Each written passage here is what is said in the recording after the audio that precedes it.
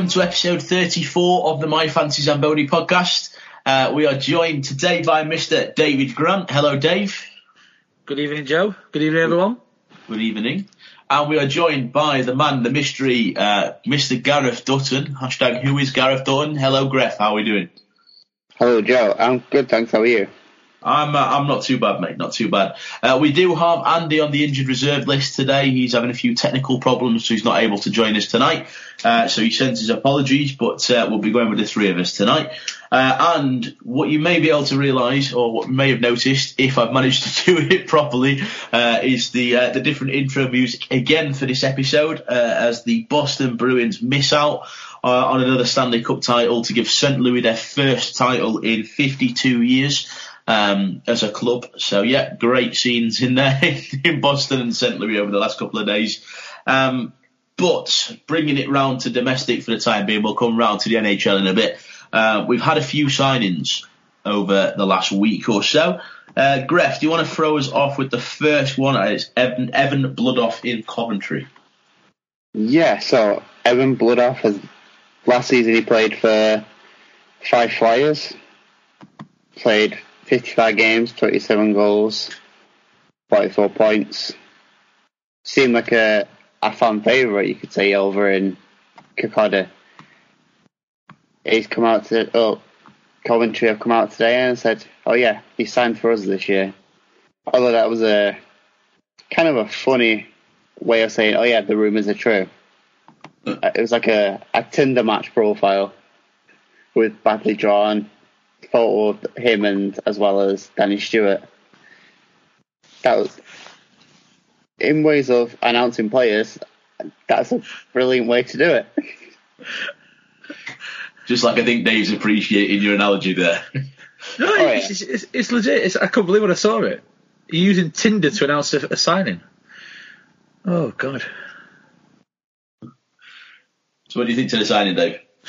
It shows a bit of intent because Bloodoff's done well in 5. He's 91 points in 107, 108 games. So he's a point getter. And Coventry by the end of the season were lacking that. So it's a bit of a signing of intent by the Blaze and by Danny Stewart. And to keep the analogy, he clearly swiped right on the contract, and Bloodoff is going to be a Blaze player. So I think it's a good move by the Blaze. It's always a key thing to see with the reaction to the fans, and I think the Flyers reaction has been, sad to see you go, all the best. And when you get that type of reaction, the guy was appreciated and liked by the fan base, and there's no tougher fan base than the fans in Kirkcaldy. They know this stuff, so good signing by the Blaze. It'll be interesting to see how Todd Dutton replaces him. Yeah, I mean, when he was playing, when he signed first in 5, his stats didn't necessarily look like groundbreaking. They didn't look like he was about to change the world. 250 games in the ECHL with 152 points, so 0.61 points per game. He's played 57 games in the AHL with only 8 points. So, he's been up in one of the top leagues.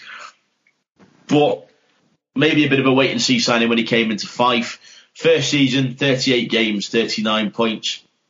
Second season, 55 games, 44 points. So he looks to be a good addition in Coventry. Last week, I said that Coventry need to start filling in the gaps of their top point scorers. And I have to say, this looks to be a good step in the right direction.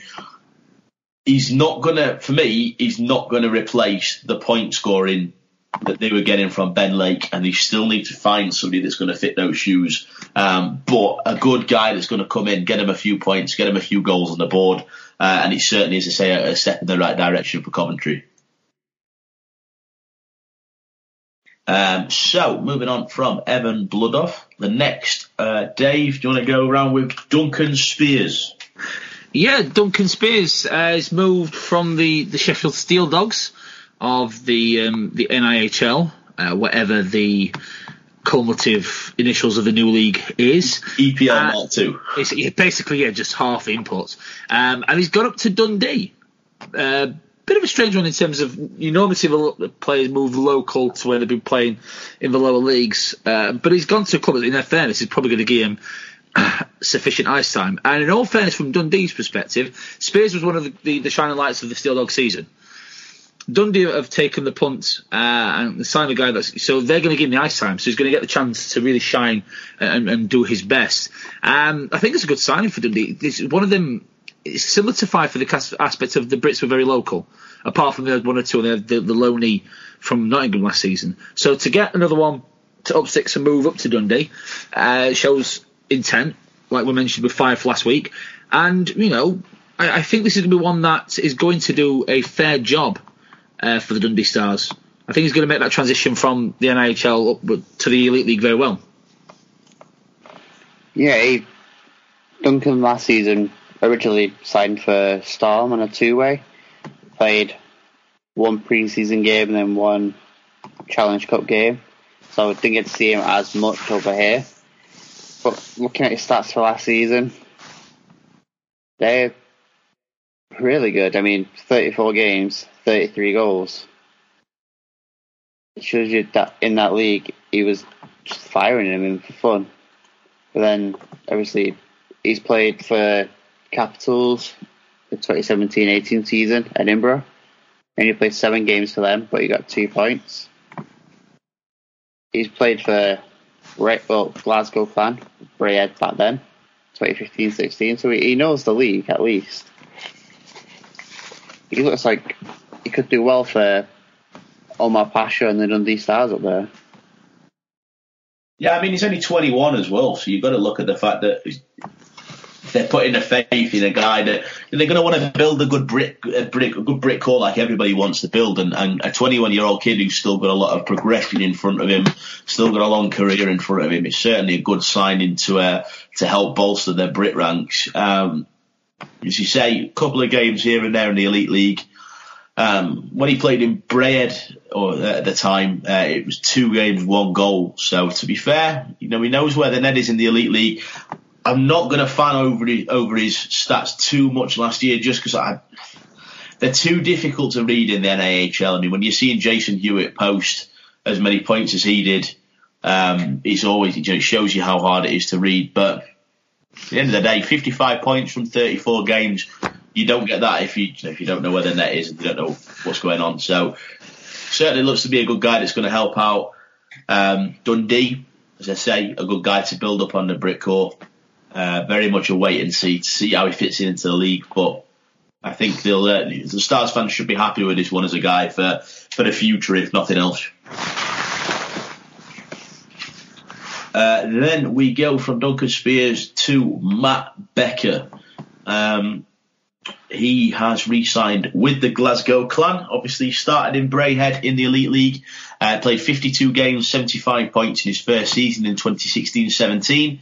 He then moved from Braehead to Manchester for a season, kept nice and consistent with his points, getting 75 points again from 56 games. And then he moved back to the now Glasgow Clan in 18-19, 60 games, 68 points. So consistently getting over a point per game. You look at the guy, he's played AHL for a few games, 44 games, 14 points. ECHL, he was putting up 0.86 points per game, and he's had a couple of assistant captaincies for the Florida Everblades. So certainly a good player to keep, and I'm sure Fitzy will be very happy to be keeping this guy in the team for the next year. Yeah, I think watching him play when he was playing for Storm, he knows how the passing is just amazing. It's always tape to tape, and normally that person he passes to is Scott Pitt, and you'll see it probably on the season score sheets last year. If he's got an assist, it's normally Scott Pitt that scored, or it was Stupka that scored last season. He just has, I think he looks like he has some really good chemistry with Scotty Pitt, so I think that's a great re-signing for a Clan. Fitz will probably love it even more. He's got his top point scorer probably last season, or one of them, and then he just knows what he's going to bring to us, the game. I'll back up in terms of what Greff's saying. You know, he knows what he's getting, but he's also, if I read right somewhere, he's also the assistant coach of the Clan this year. So you've got a guy with, as you mentioned, Joe, the experience of decent top-level leagues in North America and in Europe, and he gets the points. He's 230, 240 points in the 3 years he's played over in the Elite League. So dangerous guy, one that you want in your team. And Glasgow have done the business in keeping him there. So as we mentioned last week again, Braid have started well. They just needed that bit of additional sparkle, and they've started with that in keeping Becker. Yeah, it's going to be interesting to see how Glasgow can move forward, because I think they've retained the main two players really in Becker and Pitt. Obviously, they've got a great netminder between the pipes that they've managed to grab off of MK. If they can bring in another top level scorer, Glasgow are going to be a serious threat next year. Obviously, the two key things for me are I'd say they need one more top point scorer, and obviously nobody really knows what Fitzy's going to be like as a coach yet. So there's a few question marks, but Glasgow certainly putting themselves out early to be a team to be reckoned with next year. The next I will throw over to Dave. It's the signing that most Steelers fans have been waiting for, to be fair. Probably the fan favourite from last year. One that we thought may have even come around the first kind of season ticket deadline point, see if they could get a few more people to put pen to paper on that one. But Tan Rebele's finally re-signing Sheffield. What do you think? Yeah, by all accounts, they've just delayed announcing him. I don't know why, but yes, like you said, the one that the fans wanted. He was out of, to be polite, a bad batch of inputs. He was one of the shining lights. He played the Steelers way. A lot of grit, a lot of determination, a lot of passion. A lot of penalties. And 120 minutes of exactly. But he was an energy player. He made the hits. He started, the odd occasion where when the chips were down, we got something going. 9.9 out of 10 times, Rebele was the man who started it. So the type of guy that, we've got some scoring in Sheffield already. He's another piece to the cog. And I think, if you add him with either DeLuca or a couple of other players who to be announced, I think the potential what he can, in terms of where he'll be on the linings, I think will give Sheffield an additional edge. He had, in terms of scoring, goals alone, not a good season, only 9 goals. You look at his resume, you'd expect him to get more. Now, all being well, his first season in Europe has learnt him a few things, because obviously the transition from playing North America to Europe has caught that many in import. So hopefully, he gets a few more goals to his resume next year. But it's a signing that the fans wanted. I'll be honest with you, I'm happy that he's resigned in Sheffield, and all being well, he carries on the passion that he was showing, towards the back end of last season. Yeah, it's a player that I would have loved to see play in Manchester. I mean, apparently we tried to get him, but obviously we didn't offer him enough money. Just going to throw it out there, all the rumours and stuff. You're assuming it's the money, Gareth. You're assuming it's the money. I'm just going off Twitter. Maybe he's not a fan of Tim Hortons. He's Canadian. He's got to be. How is it that even with you managed to get in Tim Hortons even in a hockey podcast? I think maybe he's Starbucks loyal. I don't know. Yeah, because there's no Starbucks in Manchester. those two Tim Hortons or whatever in Manchester really kicked out all the Starbucks. They say next they've got too many KFCs, so the McDonald's are being banned from the city. Well, hockey players like the comforts on the doorstep, and Tim Hortons, as we knew on Sundays, bang on the doorstep of the rink in Altrincham. Not as close as the pub. That's not the argument we're having. So yeah, carry on, Gref, with your assumptions that it's wages. Yeah, but he's a really good player. He's one of those, it's going to agitate when the opposition if your team's down by a goal or two. I remember last season when you guys were playing over in our rink, and I think it was he annoyed Springer quite a bit and then got him out of position. Oh yeah, wasn't that the one where? Oh no, that was Levi Nelson where he put the truck in his hand. Yeah. He just started. He took a hit off Springer, looked at him, laughed, and I think it was DeLuca just went 1-on-1 with Ginnon and put the puck in the net and just laughed at him. It's like that's the type of player you'd love to have in your team. And he comes with his easy nickname as well for you, Griff. We know you like a good nickname in Manchester. You got Ebbs. Yeah. Ebbs. I'll leave him with you guys. I mean, his distant cousin, Islanders player. For now. July 1st. Is that the rumour for this week with Jordan Eberle signing for the Steelers? I've heard Fife actually, but Fair play. I heard he was interested in MK, but obviously it's not to be. Might be dropping down to the NAHL. He can't play because he needs a visa. So, what is he all on MasterCard? American Express, come on, mate. Sorry, mate. Dropped the wall there. Yeah, for me, I mean, I think I'm about the only Steelers fan that wasn't really bothered whether we signed Eberle or not. Yes, he played with some energy. Yes, he played with some passion. He threw in the hits when needed. I think that was the thing that stood out for a lot of people when the hockey seems to be kind of stepping down a little bit in terms of the physicality. Eberle was definitely the one that came in at the start of this season. As you say, disappointing season for the Steelers as well. Came in all the way through the season, laying on the body.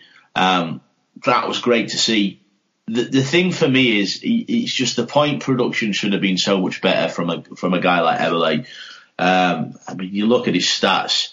He was getting 57 games, 26 points. So he's not even putting up a point per game. 120 penalty minutes as well. So the amount of times that I remember, was getting to that pivotal point in a game, and then he's sitting a penalty for sometimes even just for a hit. Sometimes that a referee didn't like a hit, things like that. Whether or not you can justify every penalty is irrelevant. You're taking 120 penalty minutes. There's got to be some kind of trend. But yeah, I mean, it's a good signing for Sheffield. Definitely, from what it sounds like in the interviews with Aaron Fox as well, definitely a guy to be coming in as a kind of a bottom six player. So I'd expect him to take a place in the third line. If we can put DeLuca on that third line as well, if we're getting in three top-end players so that DeLuca's not going to make it on the top two, then I'll be very, very happy because we'll be getting some serious strength in that roster. But definitely wait and see at the moment. Eberle has the potential to be a fan favourite again this year, a potential to put more points up than he did last year. The only other thing I'll say as well is, did either of you guys listen to the interview with Eberle, with Pete Spencer, when he just after he signed? It was very much like a case of, he shopped around the market very disappointedly, he couldn't find anything else, but he's come back to Sheffield where he's comfortable. And it was very much like a comfortable fallback option that it kind of seemed like. There didn't seem to be any enthusiasm about the fact he was coming back to Sheffield, other than the fact that he was comfortable and he knew what he was doing and there was that familiarity. But maybe that comfort, maybe that familiarity might just give him a hand and give him that boost. Obviously moving over to England after playing so many seasons, a couple of seasons in the ECHL, and sticking around the North American kind of region. Maybe that first season moving to England may have been a bit of a reason for the drop in points. So maybe the familiarity would help him, but it was just a bit of a weird interview. I don't know. I suppose one way you could read into it is that this is from more what Fox have been coming out with is there's an expectation where you've got to earn your top six, you've got to actually earn your ice time. And I think it was obviously the club that made the offer very early doors in terms of, this we want you to sign, but these are what are the conditions. So if you can find somewhere else that's going to give you better, then go for it. If you can't, it's still there. But it's obviously, and it's sounding from all the imports, and that's including ones that are like on the second year of a 2-year deal, that you've got to earn your ice time, you've got to earn your spot. There's a lot of room about, change of net minding. The position that needs to be solid from the off in terms of who your starting is. So I suspect that's a lot of Fox is telling him, if you want the top six, earn it, produce more, produce better in terms of the points. It's not going to be given to you. Where I think at some points last year, the carry-on season, shall we call it, it could have been given to him on a plate. in that context. So I'll go on and listen to that because and see what's about. I can imagine that's where it's probably gone down the lines of it's like, yeah, you got this, but you've got to earn it, and there's an expectation from the off. Yeah, but it was just the tone of the interview with him. I mean, the tone of the interview with Fox was good, and that was basically what Fox said was a case of he's coming in as a bottom six forward. Yeah, he's a guy that's got something that you want on your team. He's got that spark that you want on your team. And he kind of went down that line and very much said, he has the potential to be a decent point scorer, but we need to see that point scoring side from him. So it was very much that kind of place of he needs to earn his top ice time. He needs to push himself into that top point scorer bracket. But it was just the interview with Eberle, as I say, he just seemed quite flat about coming back to Sheffield. There was, often you hear players and it's like, oh yeah, I'm really excited to be coming back to Sheffield. I'm really happy to be re-signing for this club. I'm like looking forward to the season. And they're picking out things like, oh yeah, it was a great arena, great fans and stuff like that. And Eberle was very much just a case of, yeah, I looked round on the market, there wasn't really much there. And then, yeah, I'm comfortable in Sheffield, so I'm gonna, I'm happy to stay here. It was almost like you expected him to say, I'm happy to stay here, I guess. Like, I don't know, there just didn't seem to be a lot of enthusiasm about it. But it may have just been the timing of the interview. It may just be, Eberle's characteristic. I don't know. I don't know the guy. I've never not really listened to a lot of interviews with him previously, so it may just be that he doesn't necessarily interview particularly enthusiastically. I don't know. It was just my interpretation from the interview. And then again, if Manchester stumped up the cash, then this would happen, would it? No, and they could have Ebbs or Ebby. We know you like the Y's at the end of people's names. Ebby. Fair play. Gref, do you want to take us through the signings? Moving on from Eberle, do you want to take us through the signings for Nottingham and tell us if Manchester were outpriced for any of those as well? I pretty much doubt it. I mean, they officially announced the re-signing of Brett Pelini coming back on he's on a 2-year deal. This is his second year. And you had Robert Lakowitz. That's another re-signing for them. Did well for GB in Slovakia, minus that dodgy call by the ref in the France game. Yeah, enough about that one. Yep. And then they announced the signings of Joseph Halodine and Jordan Kelso. All 4 British players. The Brit Pack's getting better with some key re-signings. What do you guys think about that? I think it's doing well for them. Pelini had a great tournament in Košice, and that was a key signing for them because there's a lot of teams in DEL wouldn't be have gone, let's have a look at this kid. Let's see if he's worth bringing over as an import. And Lakovic is like Farmer. And it makes me howl with the Panthers fans just going, why did you take Lacko? Why take Farmer? You put them in the GB shirt, you actually see the complete game step up. So the key for Tim Wallace is actually getting the type of game that Farmer and Lacko brings when they're wearing a GB shirt to a Panthers shirt. Because this is an honest opinion. When you see him play for Panthers, I'm like, but he plays so much better in a GB shirt. And you say that to Nottingham fans, I don't know what you mean. And then they see the same thing that we do when playing for GB. They see this thing to a person. They see the same player that's played for Nottingham all season. So the key for us is if he can get that same for Lakovic as he did with Farmer, it'd be good. But definitely Pelini, very good signing, and I think most teams would take him. Hazeldine and Kelso, good stock, restocking their Brit pack. Because one thing that was kind of diminishing a little bit across the board. So they're good signings, they're good talents as well. Young, and ones to definitely look out for. So in terms of, they may not be fully ready now, but definitely ones to look out for maybe a year or 2 time to be ticking the regular minutes and being the next set of GB stars that Panthers always have had over the years.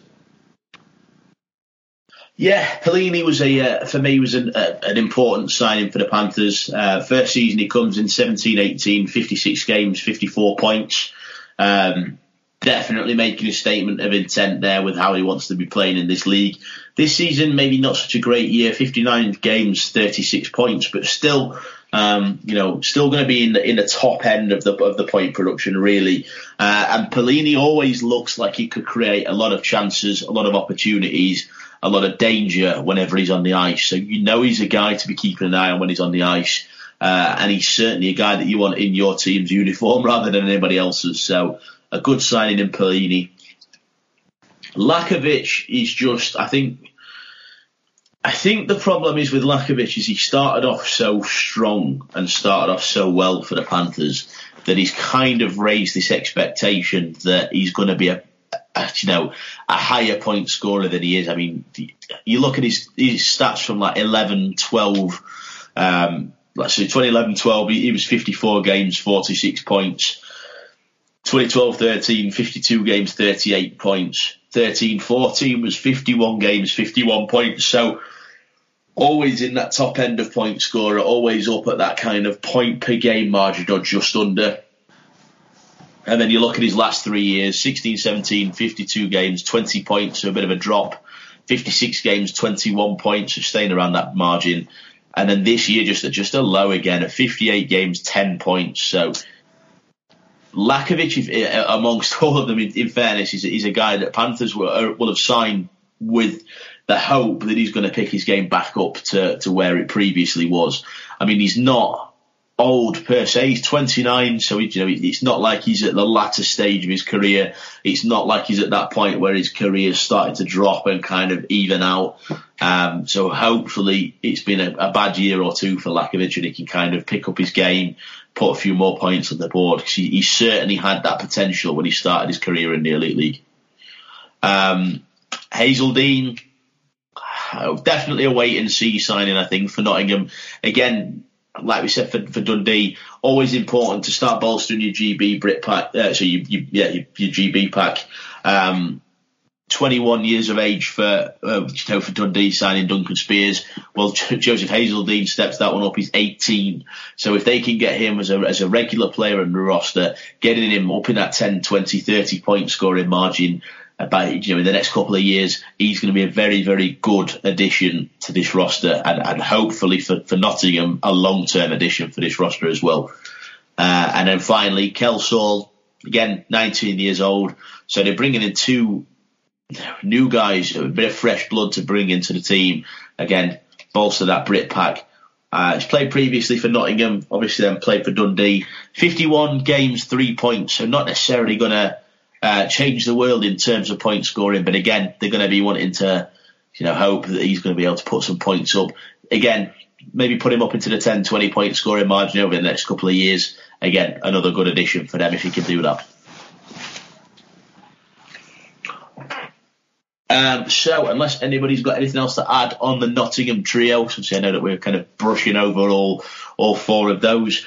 The next one was Greff. Do you want to tell us about Fife's new, Fife's re-signing? Yeah, sure. So, Fife have re-signed Carlo Finucci. He's back for his fourth year as a Fife Flyers player. Last season, played 58 games, got 55 points, 15 goals, 40 assists. Pretty good. I'd say that was a pretty good season for him. And the season before, played 55 games, 27 goals, 35 assists. He's played for Swindon in the old EPL days. And then before then... EPL Mark 1. Yeah, EPL Mark 1. And before then, he was playing in Denmark for Rungsted. So I'm sure you guys still love.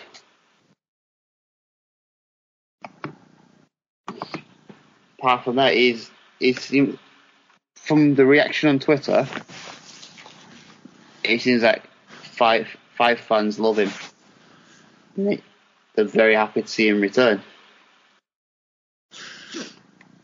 Good point production on a regular basis. One of the things that Fife were needing. So again, it's a good piece of the puzzle that they're now starting to build. Is Dutcher. Like I say, he's been there a few years, and he's coming to his fourth year in Kirkcaldy. He says something about the Fife organisation that they can keep the imports. They don't tend to have many imports that spend 1 year, 2. They have them for a fair while. And he's found a settled spot. So, like you said, the reaction from the fans has been, obviously, it's a good signing. We're happy with this one. So all being well. Didn't he score the game-winning goal to send Fife into the Final Four against Manchester? Yes. No idea. I thought I saw the Fife stage. Do you remember this goal? And I thought I recognised Manchester getting knocked out of the playoffs.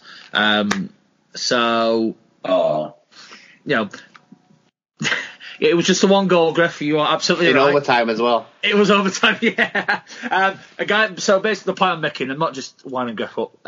He gets the big goals for Fife. So good signing for him, and they'll be hoping more big goals at the Fife Arena this year.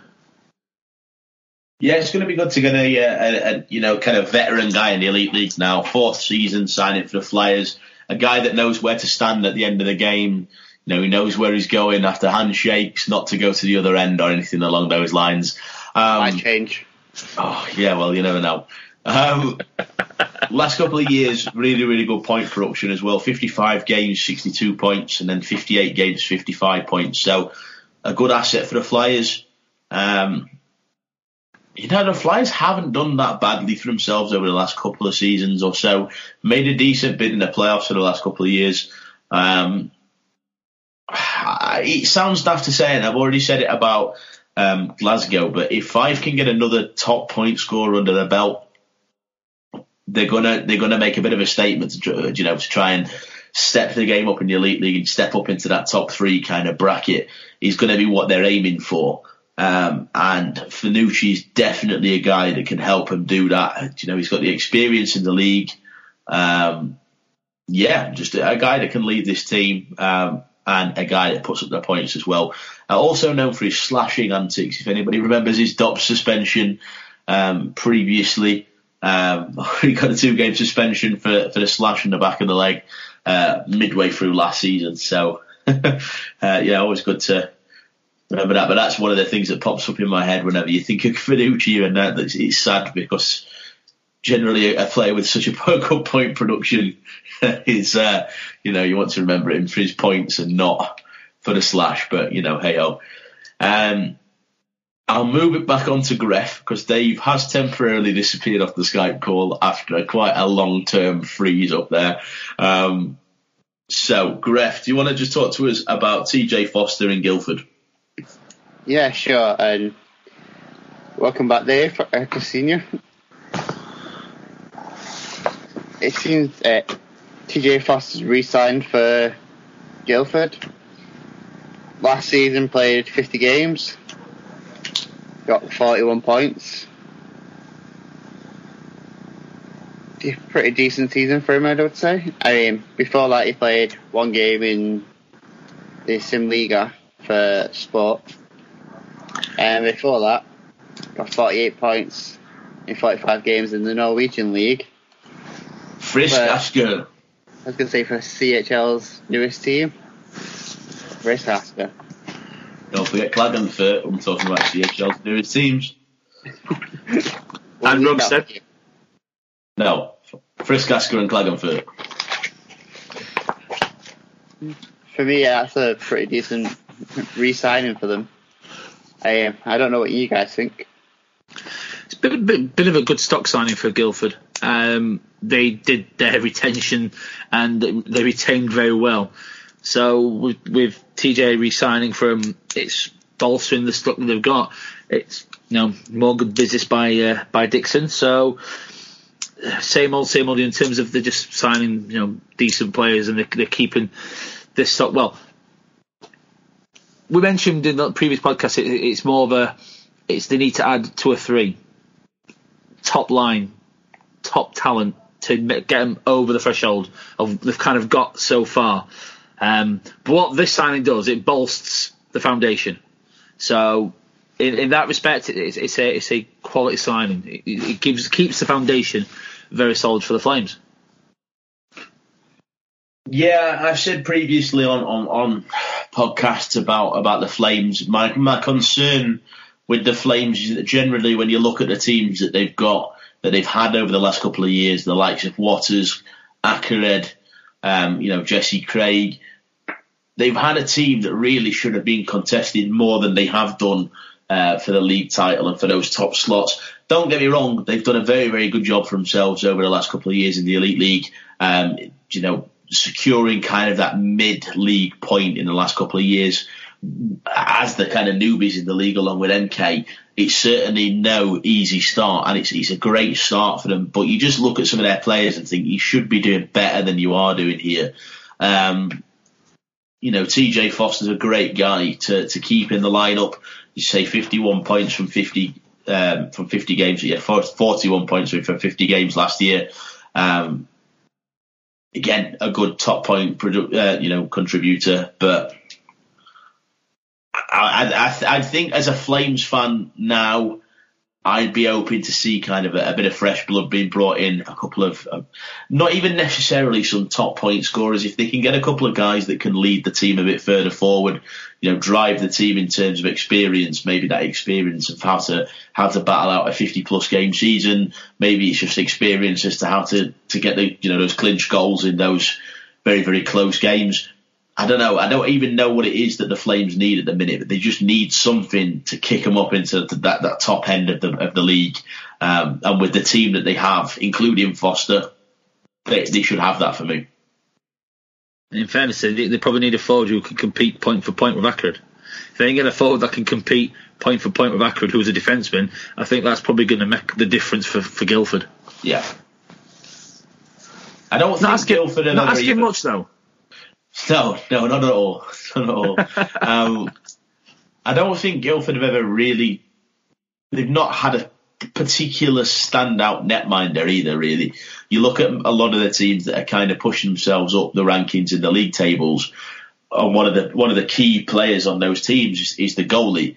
I wouldn't necessarily say Guildford have had a bad goalie over the last couple of years, but I just don't think they've had that standout netty. You don't look at their games and go, the netty stood on his head there. I just think you kind of look at it and go, right, maybe they could do with a stronger guy between the pipes. I honestly don't know what it is. I can't put my finger on what it is that Guildford needs. They just need something. In terms of the netminder, they've gone down the Nottingham route the past few years where they've had two input netminders who've not been absolute standouts, but have been decent goalies to share the workload. Whereas you look at the likes of Belfast, Sheffield, Cardiff, Fife, they've had the one guy who they expect to stand out, who expects to play the 60 games. Maybe Guildford need to go down that route and just say, instead of having the two import goals, get the one and go from there. Yeah, it's certainly something that I think they could do with trying out. As I say, that'd be my only disappointment. You look at the Steelers roster this year. A disappointing season for the Steelers. Every Steelers fan's going to say that. And you look at their roster this year, and there's so many players that the majority of the fans are saying, he needs to go, we need to replace him. And then you look at the Guildford roster, and yes, maybe they did a little bit better. Maybe they pushed obviously for the Challenge Cup. Absolutely fantastic effort. Pushed for Belfast in the semis at playoffs as well. No, yeah. I'm not by any means knocking the achievements of the team, but I just think if I was a Flames fan now, I'd be wanting to see us be stepping up the league a little bit more. And I just think looking at some of those players, I'm not gonna lie, I can't think of many other teams in the league that I would have had as many players from as Guildford. I'd have signed Waters, I'd have signed Akered, I'd have signed Craig. Foster wouldn't have been a bad shout. And you look at the amount of players that you could stand there and go, I wouldn't have minded him in orange, I wouldn't have minded him in my team's colours. But then they're not pushing as high as they should be. That roster should be pushing for a top 3 or 4 spot. And maybe it will this year. Like we've said, the foundation's there. Yeah. The amount of re-signings they've done, they've got the solid foundation. It's now what they add to it. It's the additional. It's that bit of sparkle that takes them from 4th to 6th, good cup run, rolls the dice for the playoffs, to actually being a top 3 title contender, expectation to make the Final Four, not just hope to make the Final Four. So it's a big summer. The one thing you can guarantee with Guildford is, they have the backing financially. So they're not going to be kind of thinking, budget-wise, are we going to fall short? Whereas, we've already heard Manchester have already bleating about budgets, something that you won't hear much at Guildford. You never did in the EPL days either. No, you didn't know. So, yeah. Yeah, well, I'll keep it with you, Dave, as we move on to the next player. Obviously, you're the goalie amongst us. And Belfast were left with a bit of a hole in their roster as they announced that Tyler Beskorowany wasn't going to be re-signing for them. Obviously, as we now know, he's gone over to Germany. You're making a funny face. Have I got that wrong? Slovakia. Oh, yeah, I remember now. It was Germany he was rumoured to be going to. Sorry, my bad. Darcy Murphy went to Germany. That's it. That must be where I'm getting the confusion. I was just making sure you were on your toes. Goalie forward, Exactly, yeah. He's also making sure my software's not going to let me down again. Slovakia, Germany. They're not that far apart. Wish they were. Yeah. Simple, yeah. So, Belfast have patched up the hole now. Besko's gone, and in comes Shane Owen. What do you think of that one, Dave?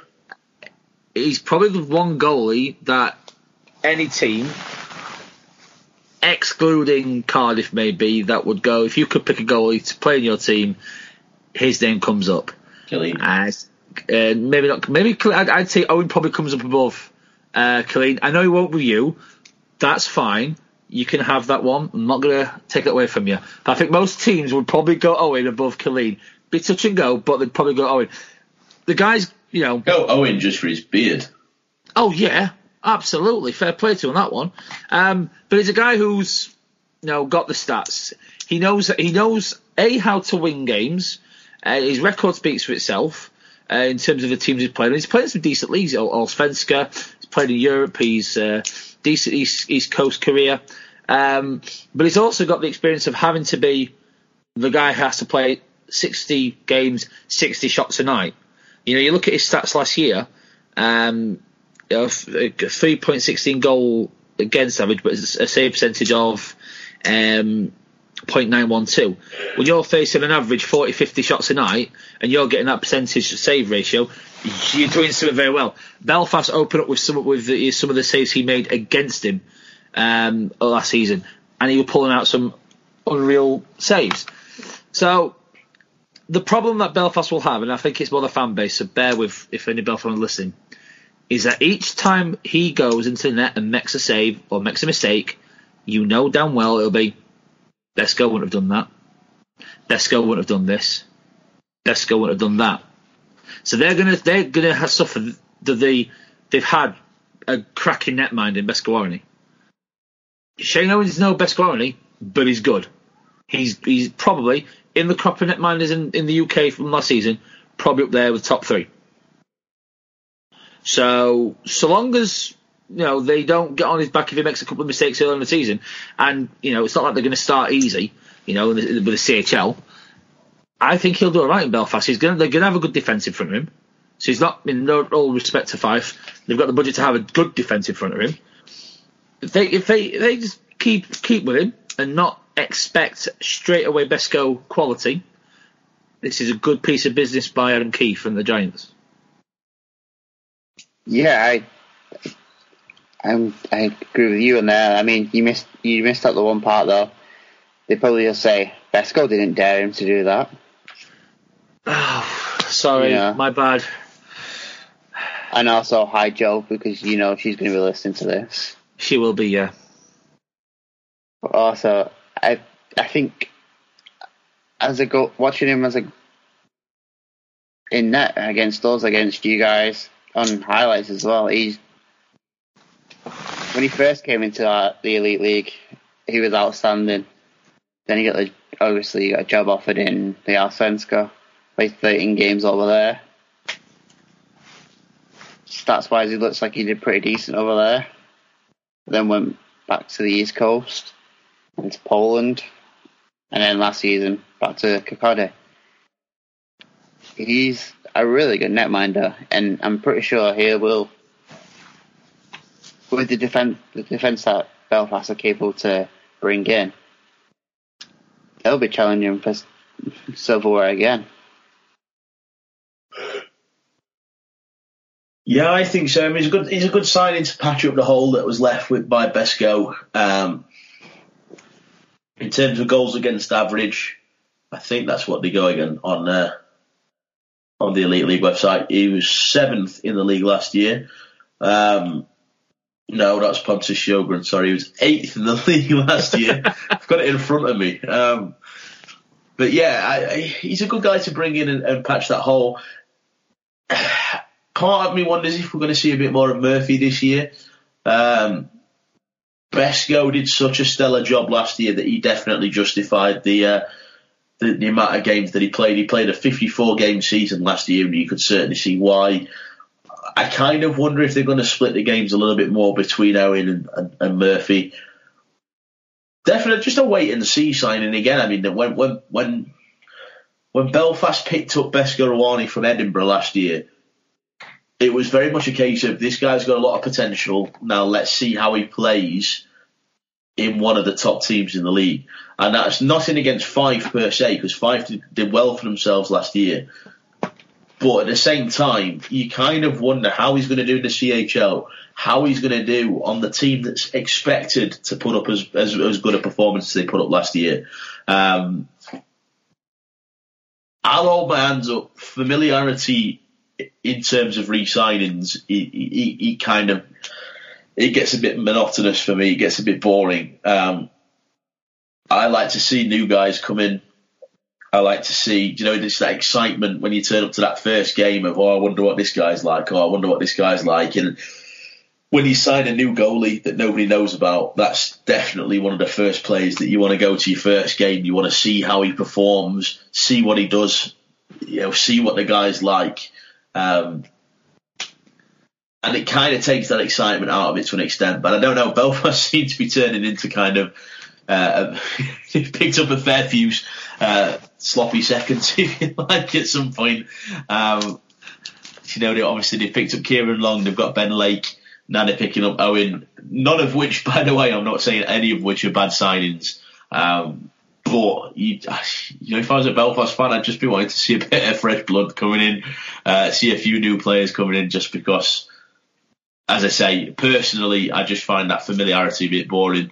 I find it exciting to see new players. It's quite interesting to see how new players fit into the league, see what they're like for the first time. You don't really get that with a guy that's been signed from another team in the league from last year. But a good guy to sign for Belfast. They needed to make a good signing to replace Besko. I just hope that Owen can get out from under Besko's shadow and prove the fans that are, comparing him to prove that wrong and obviously show his worth. Yeah, so long as he don't end up like a Zemlak signing and going from used to facing 60 a night, then facing 30 and just not being as good. The only good thing in respect of Owen being used to the number of shots is his first 4 games proper will be in the CHL, but he'll face a number of shots, so he'll be like just being back playing for Fife, just a different opposition. So in that respect, actually, it'd be nice. He breaks into his Belfast career in the same style of he'll be facing a number of shots. Yeah, absolutely.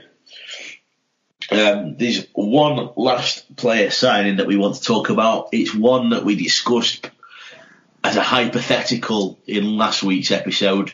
It is one that I don't think any of us actually expected really to see back in the UK this year. But, of course, Cardiff announced the one signing that will make their fans the happiest. Mr. Ben Bounds is staying at the Red of the Devils for another season. What do we think, gents? I didn't expect him to be in Cardiff. Me and Griff was fortunate to see in the flesh and everyone else on TV his MVP performance at the World Championships, depriving the expected number 1 and number 2 draft picks, pulling off saves which all the press out there was getting very excited over. We all expected him to get that DEL, maybe SM Liga contract and actually get and earn it, whereas he thought it'd be he may get something and we'll give him some money, he's got to really earn his crust. So Cardiff have done well. They've kept one of their key signings, and his interview, if anyone hasn't watched his interview, recommend it. Very honest. It's honest, it's refreshing, it's for someone who calls Cardiff and Barry his home, it's very Yorkshire. It's blunt, honest, and it's worth a listen regardless. But no, well done Cardiff keeping him, because apparently there was only one serious offer, but there was a fair few teams who showed a bit of interest, but not enough to say here's a contract. So one of the reasons why they've won so much over the last few years. Let's see if he can win even more silverware for the Red Army. Yeah, the re-signing of Ben Barnes with Bills, it makes the other 9 teams in the league just go, oh great, because I wasn't counting Cardiff, because they're going to say yes. Probably how did that go again, style. I'm not going to do it again. You got it recorded. It's fine. Text tone. Definitely. But yeah, after his performance in Košice, we were like, yeah, he's definitely not staying in the UK. But obviously, apparently, according to his interview that he said, they want some of the teams that were interested. He was surprised what were interested in him. Wanted a netminder with a better CV, more attractive CV, which when you watch his play, you're like, what more can he do to get a contract in some of the big leagues? He's been raved about all in TSN, raved about all over the world, and then your CV is just boring, really. You could say, basically. Hopefully, with another stellar performance in Switzerland next year, he can prove a lot more people wrong. Yeah, interesting one again. Didn't expect to see him back in the UK. I think he said, if memory serves me right in the interview, you guys just confirm or deny, but he said in his interview that the signing, the deal had been done a while ago, but with the caveat that he has the opportunity to go and, if he gets an option to go elsewhere in Europe, or, well, obviously out of the Elite League, then it's his to take, and he's got that kind of buyout option in his contract. I fully expected to see him end up somewhere, as Dave said, Germany, SM Liga, Tappara, says one of our previous rumours. Devils have got to be happy with this one. He doesn't sound like Bounds is going to be sticking around much longer in Cardiff. He's very, very keen on the idea of going elsewhere. And why wouldn't you be? As a Brit goalie with the talent and the ability to take you to that level, it is not a common thing to see for a Brit goalie. So to see him, having those options, to see him getting that interest, even if it's a case that his CV's not interesting enough for the time being, you can't fault his ambition to really, really strive to want to go over to another league and play elsewhere other than the UK. So it doesn't sound like he's going to be sticking around for long, but Cardiff have definitely got to utilise him to his best ability while they've got him, and they've certainly got to relish the moment that they've got him, because they aren't going to be keeping hold of him forever, and he is one of the best goalies they're going to see for a long, long time wearing their jersey. I must admit, I find what Gref said in terms of other teams finding his CV not interesting or not good enough, and you kind of think on the world stage, GB and the program is now the most talked about in terms of the rise, and one of the key people, part of that reason, has been Ben Bounds. So you kind of go, successive promotions, gold medals, staved off relegation. You kind of think, well, like you said, what has he got to actually do? He's won the Elite League. He's won games in the CHL. Is he got to win the CHL with Cardiff? I'm from them looking in. I find it baffling that his CV doesn't, say that he's actually earned the right to have his CV classed as actually as a good netman. Certainly, has got the records for Cardiff's goalies in terms of shutouts and other stuff. He's breaking the records there. I do find it baffling. Yeah, 230 saves at the World Champs, but his CV's not interesting enough. And you watch their daily highlights, and more often than not, Ben Bounds there, Ben Bounds save here, Ben Bounds save there. TSN article, like Gref said, Ben Bounds. Maybe he just needs to make football goalie style and break up and play and score a goal by being the sixth man up in the other zone, and then as soon as he does that, it'll make him interesting enough for other teams to make offers. It's baffling. I find that all baffling. It's daft, absolutely daft. But we wish him all the best in moving forward. It'd be great to see a Brit goalie, particularly. Dave, I think you'll probably think the same, but particularly to see a Brit goalie born and bred in Rotherham, to see if he could go and showcase himself elsewhere in Europe or North America. It'd be immense to see. But you have to wait and see what comes knocking. You always want to see your players, as a GB fan and as a fan of GB hockey, whether domestically or the national program. You always want to see your players test themselves and be comparative to the other leagues and the best in the world. And if Bounds gets that opportunity in the 2021 season, then all the best. Hopefully from his perspective, he gets that chance, because of all the players over the last 10-15 years, you'd probably say there's probably one other, let's say got 20 years, who's earned the chance. It was David Longstaff, and he got a crack at the top league in Sweden. Played for Djurgården and then ended up in the. Did he play for Zurich, Gref? I want to say he played for Zurich. I know he played in Switzerland. Possible. David Longstaff. Sure. Yes, but he was He was the MVP of the Super League in the year the Steelers won the Grand Slam, and he was one of the handful of Brits. But he was the league MVP, so he earned the rights. He's the only GB player to have 100 caps. So out the last 20 years, he's been probably the only one who's actually earned the right to really go against the best. Bounds is in that league. Bounds is in that bracket where he has earned the right to really push himself and earn the right to have a go and compete with the very best. As you say, he played for Djurgården in the SHL, and he played for HC Sierre in the NLB. That was the Swiss team. NLB, sorry, I thought it was Zurich for some reason. But either way, it's still a decent standard of hockey. Yeah, absolutely.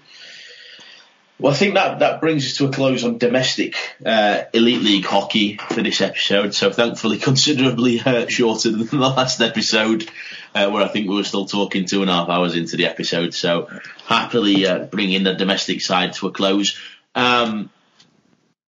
War of the Roses, we mentioned last time round, Yorkshire v Lancashire. Gref, do you want to tell us what the score was in the first leg of Yorkshire v Lancashire? Don't know, I forgot. Joe, do you want to remind you? Yeah, I believe it was 11-5, was it not? I believe it was 11-5, yes. Oh. To Yorkshire. To Yorkshire, of course. Of course.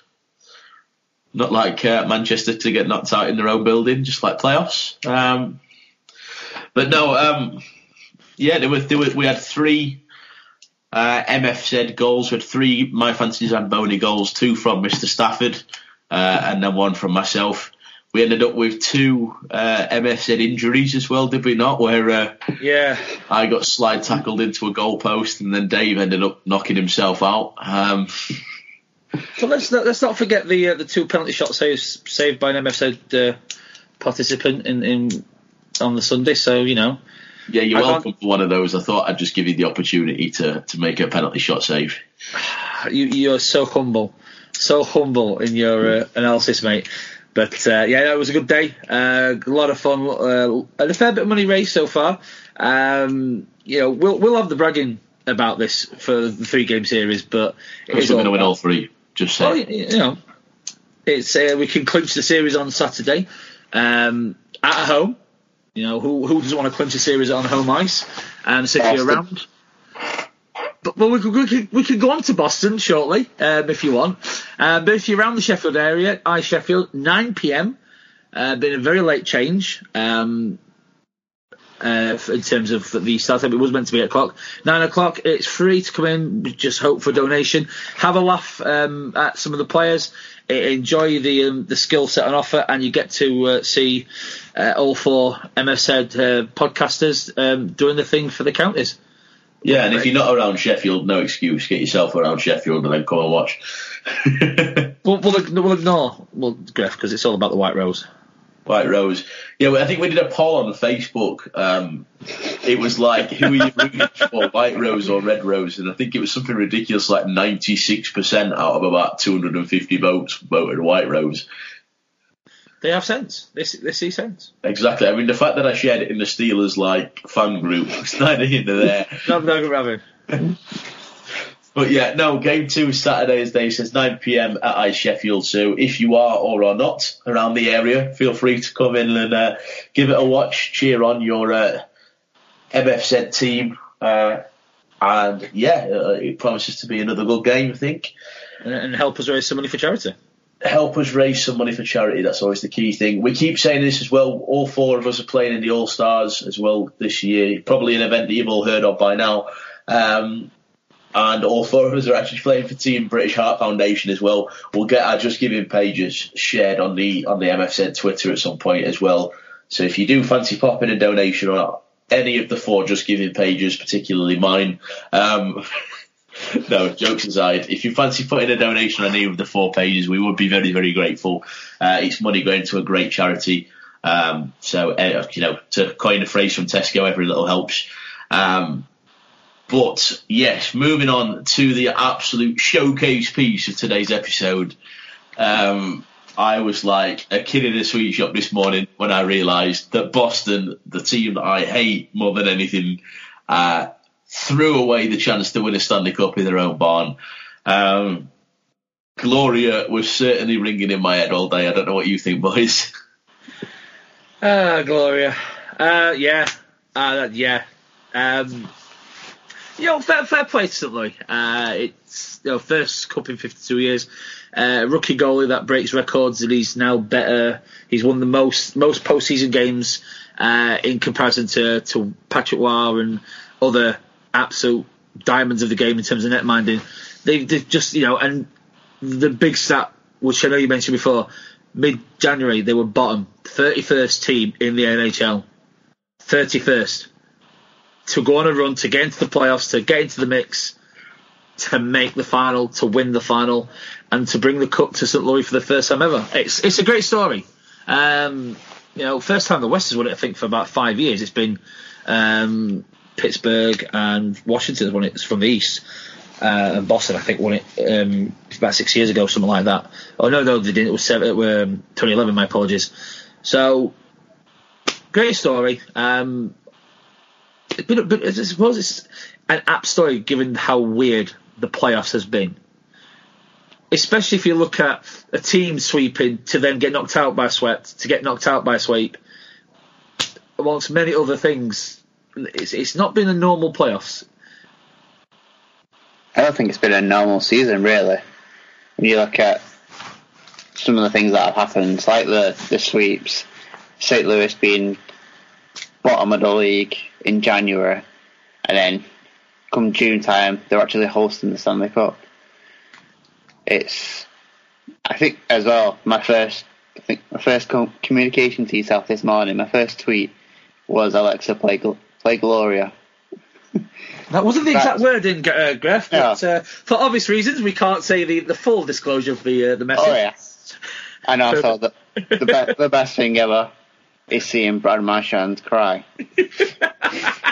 I think that was possibly up there in my top 3 favourite moments of seeing a sportsman cry. Overtaking John. The problem is the other 2 were the last times that Boston threw away chances of Stanley Cups. One of them was John Terry when he slipped in the Champions League final. Seeing him cry was amazing. But this one just beat it. Why does it sound like Gref's just got this like video montage of sportsmen crying? Do you know some people like sports bloopers videos? Gref's just got his own little like montage of crying sportsmen. Well, I remember that Terry penalty miss in Moscow. I wasn't there, but I remember watching it in a pub in Sheffield. That was an interesting night. But yeah, there's certain sportsmen who do the thing and they're good at what they do. And Marchand's good at being a rat. He's made a career out of it. Fair play to him. He's got more NHL appearances than I will do, and combined all 4 of us. But you still want to see that type of guy, devastated. But it shows how much it means. I think it was he on. He's got more NHL appearances than we're ever going to do. He's got 1, so he's already got more. Exactly. So it's not like I'm saying it from a viewpoint of authority. Was he on the team in 2011 when they won the cup? Yes. Yeah. So so he's won it. And I think he may have played. Has he played for Canada when they won a gold medal? I'm testing the memory bank. So tell you, I'll have a look. But he's won some of the top silverware in the sport. To still be as devastated as he was, as much as we will laugh about it, and we have laughed about it, it shows how much the cup does mean. Maybe if he licked some more faces, then he may have got himself. It may be. Because that was more of his thing instead of too much slew footing last year. It was more about licking the face. He's gone back to just a slew foot. Yeah, let's have a look. So he's career highlights, obviously. NHL playoffs most points this year, 23 points. World Cup gold medal in 16-17, World Champs gold medal in 15-16, Stanley Cup champ 10-11. So yeah, he's achieved some pretty decent achievements over his career. And this is definitely the best one of him crying on the ice when he didn't get it. I can confirm on that one, it is his best achievement. 100%. Just going back to Dave, what you were saying about, obviously, we've mentioned it a few times. It's something that I've said every time we've mentioned St. Louis pretty much, and it's something that I put on Facebook straight away this morning about him being dead last in January. Mid-January, St. Louis were 250-1 winning the Stanley Cup. They were the odds. And a St. Louis fan put a $400 bet in Vegas. Oh, he won $100,000, wasn't it? $100,000. And he won $100,000. And apparently, after Game 6, there were people offering 70+ grand for that bet. They were trying to buy the bet off him. Wow. And he was constantly turned it down, and eventually, bang, came in. They take Game 7. And he gets $100,000 in his back pocket. I tell you who'll be the most relieved will be the newspaper in St. Louis who actually jumped the gun before Game 6, declaring the St. Louis Blues as champions. And went to print. It was a bit like, you kind of really curse it, boys. But they, kind of the bacon's been saved on that one by St. Louis winning overnight. So, but yeah, no, that's it. Hockey at that level is now done with. Unfortunately, it marks the end of the official year, end of the season. It certainly has. Just a few other things just before we go off this one.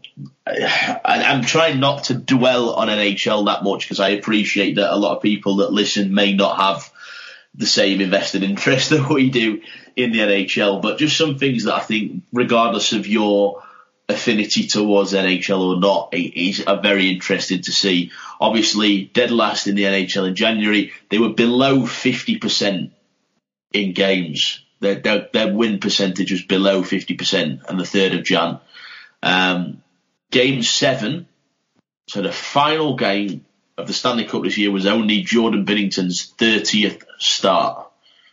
So he's a rookie. Obviously, we've said already rookie goalie, but it's only his 30th start in Game 7. Obviously, Game 7 was on the road in Boston. I'm sure I read somewhere about, I think St. Louis have won 14 on the road in the Stanley Cup playoffs, something along those lines. Not just the final, but across the playoff series. It's been 13 years since a team has won the Stanley Cup without making the playoffs the previous year. So another fairy tale moment for the St. Louis Blues, and the one that just stands out to me the most.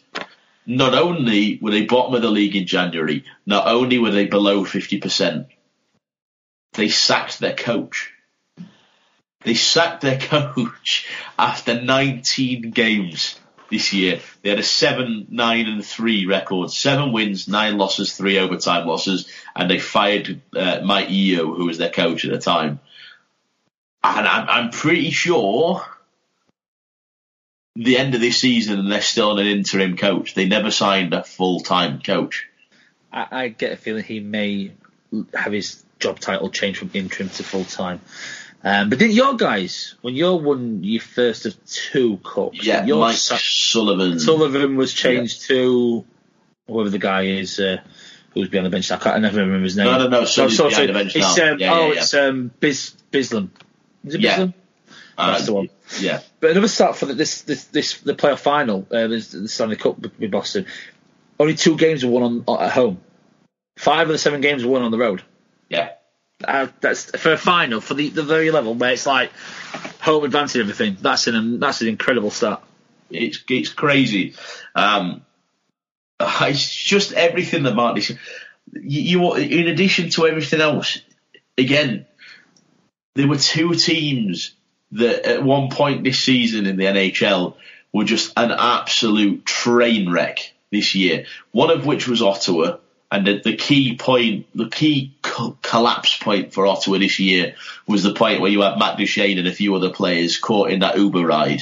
I don't know if if you don't know what that is, basically a load of Ottawa players got in an Uber after a game and basically complained about a number of staff in the Ottawa organisation all the way in this Uber drive, and the Uber driver actually sold the footage to a local newspaper, and the footage got out of them saying it. That was Ottawa.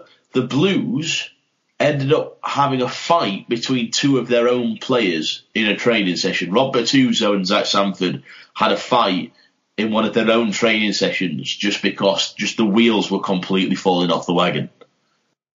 And then Zach Sanford goes and scores one of the main goals in Game 7. It's surprising how many times you hear stories about the players fighting amongst each other when the chips are down and when just things aren't going right. But from the on ice stats, the impressive one also from Game 7, they obviously sold out the St. Louis home venue to have the watch of the Game 7, but they also sold over 30,000 tickets at the baseball park, who was also showing the Game 7, even though it was absolutely streaming it down with rain, and the baseball park's an open plan. 30,000 people, $20 a chuck. There you go. The amount of people, just it shows how much it's meant to St. Louis. From that, to act. Yeah. I can imagine the parade party will be quite the party. Yeah, but parade is certainly going to be noteworthy. But there's a bar set by Washington. So, St. Louis guys, you've got to raise it.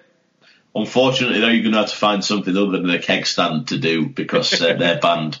Have you also seen the picture? I mean, Vladimir Tarasenko's wife actually gave birth, I think it was 2 or 3 days before, and there's actually a picture of the newborn baby in the dome, the Stanley Cup. You just think, the meaning of this cup just spreads across so many people. Pat Maroon signed in St. Louis this year after a pretty rocky free agent off-season last year, and he only signed a 1-year deal, considerably under the par that you'd expect him to be signing on in terms of money.